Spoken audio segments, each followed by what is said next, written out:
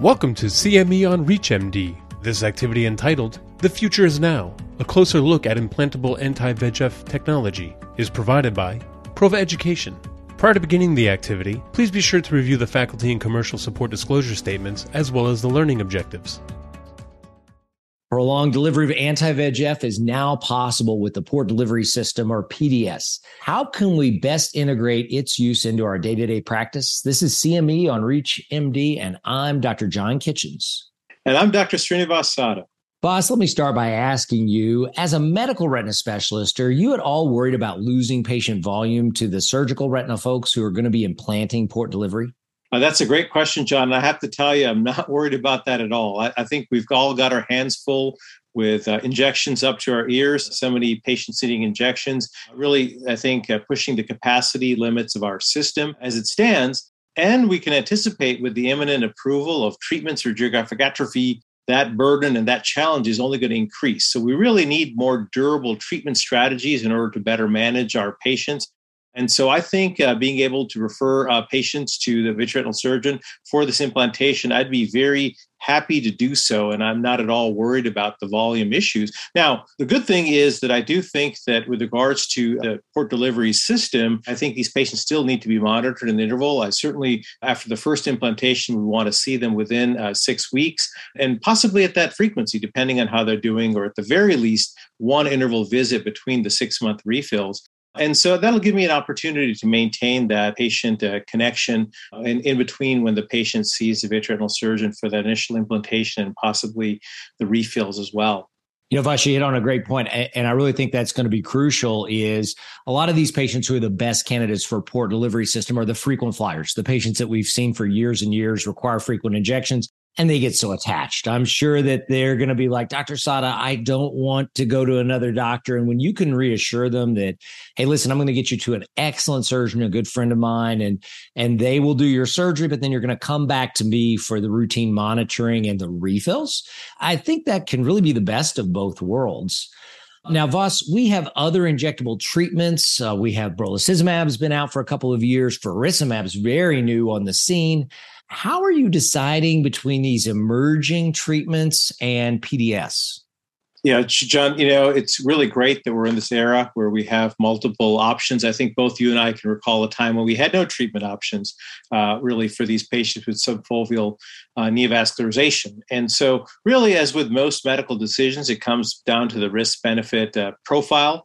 Obviously, surgical intervention will have some additional risks compared to just an intravitreal injection. And so it really depends on balancing the treatment burden versus all of these issues that go into the risk-benefit calculation. And for me personally, how this computes in terms of this calculation is that the kind of patients that I think we're going to be the candidates for the PDS are patients who I can't extend beyond 12 weeks. With longer-acting agents such as faricimab or brolucizumab, that's our expectation now, that maybe we can get our patients out to that kind of interval. And for patients who can't achieve that, that's what I think it's reasonable to consider the PDS, because I think quarterly injections, that's not overly burdensome. I'd want to monitor the patient at least at that frequency anyways. And so it's for those patients who can't get there that I think PDS is very useful. Certainly, though, there are other considerations because it involves surgery, because it involves disturbing the conjunctiva. Patients with a history of glaucoma surgery may not be great candidates. Patients who have a history of recurrent or frequent conjunctival or lid infections, maybe not a good idea to have a device there. And certainly patients who have dry eye disease. I mean, you can imagine how disturbing the conjunctiva might only disturb such a patient further. So I think it's certainly reasonable for most patients to consider trying them on faricimab, see how they do, at least one injection, and see if you can get them out to 12 weeks before you might consider using the PDS. That's a really great summary, Voss. Now, what about our patients that present with a submacular hemorrhage or have some hemorrhagic component to their wet AMD? Is that something that would be a contraindication for PDS? Are those good patients for PDS? What do you think? Well, my opinion, John, one of the best studies that I've seen on this topic of submacular hemorrhages, and their connection to anti-VEGF therapy was really the study that was published out of the Wills Eye Hospital. And their study didn't really seem to show a tight connection between a long duration between the last anti-VEGF injection and the development of submacular hemorrhage. In fact, many of the patients who developed a significant hemorrhage had recent anti-VEGF therapy. So for me, just because a patient develops hemorrhages does not mean that they can't receive a PDS. And PDS might be a very good method, in fact, to control those individuals. In fact, you might even argue that perhaps continuous VEGF delivery as opposed to episodic delivery, perhaps that actually could better control such patients. So certainly don't view it as a contraindication, but certainly such patients probably would warrant more careful monitoring. For those just tuning in, you're listening to CME on ReachMD. I'm Dr. John Kitchens, and here with me today is Dr. Srinivas Sada. We're looking at the ins and outs of integrating the port delivery system into practice for patients with neovascular AMD. Yeah, that's really where we need to have this in the real world and get some experience with it to see how those patients do. Now, speaking of the frequent flyer patients, I'd love to show you and get your thoughts on one of my patients. In fact, this is the first patient that we put the device in when it was commercially available. She is a feisty 84-year-old patient who actually presented to me when she was 80.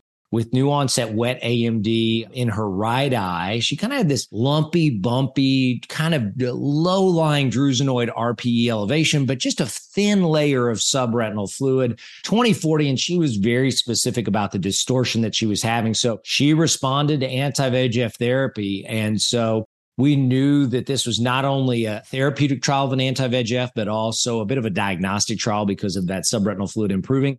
And, even though she presented with very mild disease, very early onset, I just could not extend her out beyond monthly injections. When we would go 5 weeks after an injection, she would have new subretinal fluid. And more importantly, she would be symptomatic. And she'd come in and say, I told you I couldn't go 5 weeks. Her vision would drop a line to 20/50. And so when we first learned about the pending approval of port delivery, I asked her, I said, you've been on this monthly therapy for 4 years. Would this be something that you're interested in? And you might well be one of the first people in the world to have it put in post-approval. And she said, sign me up. So we did. We treated her about a week and a half, 2 weeks before the implantation with an anti-VEGF injection. She underwent uncomplicated surgeries, great surgery. She had a little hypotony after her surgery, and we treated her with some topical Durezol or steroids, and that really kind of helped quell things. But what was so interesting is 1 week after the implantation, she was drier than I really had ever seen her in the last couple of years. And she was 20/25. And the best she had ever really been during her monthly visits was 20/40.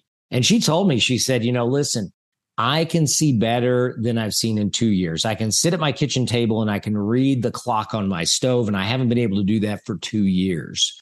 Now, what was really interesting, and I always tell people when putting in the port delivery system, expect the unexpected. And so 7 weeks after implantation, I brought her back for a follow-up visit. And sure enough, she had some new subretinal fluid, not under the fovea, but new subretinal fluid. What was really interesting, she was not symptomatic with this subretinal fluid. And before, she always had been. So I thought perhaps we were going to have to give her a rescue treatment, but calmer heads prevailed. And basically, we just followed her, and that subretinal fluid resolved. And 4.5 months after her port delivery system implant, she looked as dry as she had ever been. She settled in about 20/40 at that point. And we refilled her at 6.5 months, and she's happy. It's kind of funny because I want to see her more often, but she said, why did I get this thing? I got it so I wouldn't have to come back. So we negotiated, and I'm going to see her back in 4 months after her refill. And she knows she can call me if she has any issues. She knows to watch for any signs of exposure and whatnot. But this is a patient that I really was worried. She's a frequent flyer. Is she going to do well with PDS? And it turned out that at least so far, she has done exceedingly well. Wow, John, that's a really instructive and great case. I think it highlights some really important issues because one might think, well, the kind of patient that you might consider for a PDS is someone you can get completely dry, and that's the kind of patients I might prefer. But your patient is a really great case that illustrates that there could be significant differences between, as I think you alluded to, between bolus dosing versus kind of continuous delivery. So you might have patients who might even have some persistent fluid. With continuous delivery, they could actually get dry, which I think is potentially exciting in thinking about how we use the PDS. For me specifically, I think in a patient like this who maybe even they have some fluid even after you put in the PDS, I think that this circumstance may be a little bit different than in patients who don't have a continuous delivery system in place. Generally, my opinion is you treat to dry. You try to get the retina completely dry. We know that long-term having persistent exudation leads to vision loss. But you can imagine maybe a patient who has a little bit of fluid outside the fovea, and you don't see significant fluctuations, because we know that significant fluctuations can be associated with loss of vision, but that might be somebody who you might be able to hold off on giving a bolus dose, as you were able to, as you said, cooler heads prevailed, and you're able to ride it out. And I think in that regard, your case is very instructive. But again, that's where if you have a patient who has some persistent fluid, as you get your sort of feet wet, you might watch them, bring them back at very short intervals to make sure things aren't worsening, they're not developing additional hemorrhage, and you might be able to sustain them through that 6 months, which obviously would be pretty exciting for the patient. And Vas, we could go on for an hour about this. You've spoken about it, you've written about it, but location of fluid. Will the location, intraretinal fluid versus subretinal fluid, will that play any role in your decision to use PDS or recommend PDS? Maybe not in the initial decision-making, John, although I do think that a patient who has fluid that's outside the fovea, I'd maybe a little bit less concerned about than somebody who's got fluid right under the fovea. So perhaps that could be a factor. But fundamentally, I think the big thing is if somebody has relatively small amounts of fluid, they're not people who develop big fluctuations. I think that even if there's a little bit of fluid outside the fovea, I think it would be very reasonable to consider the PDS, as I think actually your case beautifully illustrates that you're able to dry the fluid with continuous therapy. I was very impressed by that. Vas, it's really important, by the way, and I looked into this with this patient, is not to refill the PDS before 6 months. The labeling indicates really only 6-month refills. It is different than monthly or interval dosing, as you alluded to. And there's a lot we don't know. And we're going to learn from patients like my patients and your patients as we start to utilize this more and more. And I think realizing, once again, expect the unexpected with this. That don't overreact when you see somebody that develops something, new subretinal fluid or new intraretinal fluid. Maybe take a pause and wait a couple weeks and see if that doesn't resolve, because that's what I've been so surprised with in some of my study patients and in this patient. Well, this has been a wonderful conversation. Vas, as we wrap up here today, what's one or two take-home messages for our audience? Absolutely, John. I really enjoyed having this discussion with you. And I guess one thing I would say as a takeaway is really, I think, don't be afraid to use all of the tools in your arsenal. We're lucky to be in this era where we have these different options. Ultimately, the most important thing is getting control of the exudation for your patient. If they're a patient who can't make it for their visits, can't maintain that follow-up schedule, clearly, the PDS, I think, can play a very valuable role there. The other thing, I think, is that you want to really avoid, I think, fluid fluctuations. I think the data is really quite compelling that patients who have big fluctuations, oscillations in their fluid, they tend to have the worst visual outcome. So this is where I think it's exciting to have a strategy that can give you continuous therapy that may aid in minimizing these types of fluid fluctuations. And Vas, for me, I really think the bit of advice I would have is these patients are already there. If you're injecting a patient very frequently, you've seen them for years, you already have a relationship, think about PDS for that patient. Well, that's all the time we have today. I want to thank our audience for tuning in, and I really want to thank you, Vas, for joining me. It was a pleasure speaking with you. Thanks so much, John. It's always a pleasure to speak with you, and I really enjoyed this. You have been listening to CME on ReachMD. This activity is provided by Prova Education.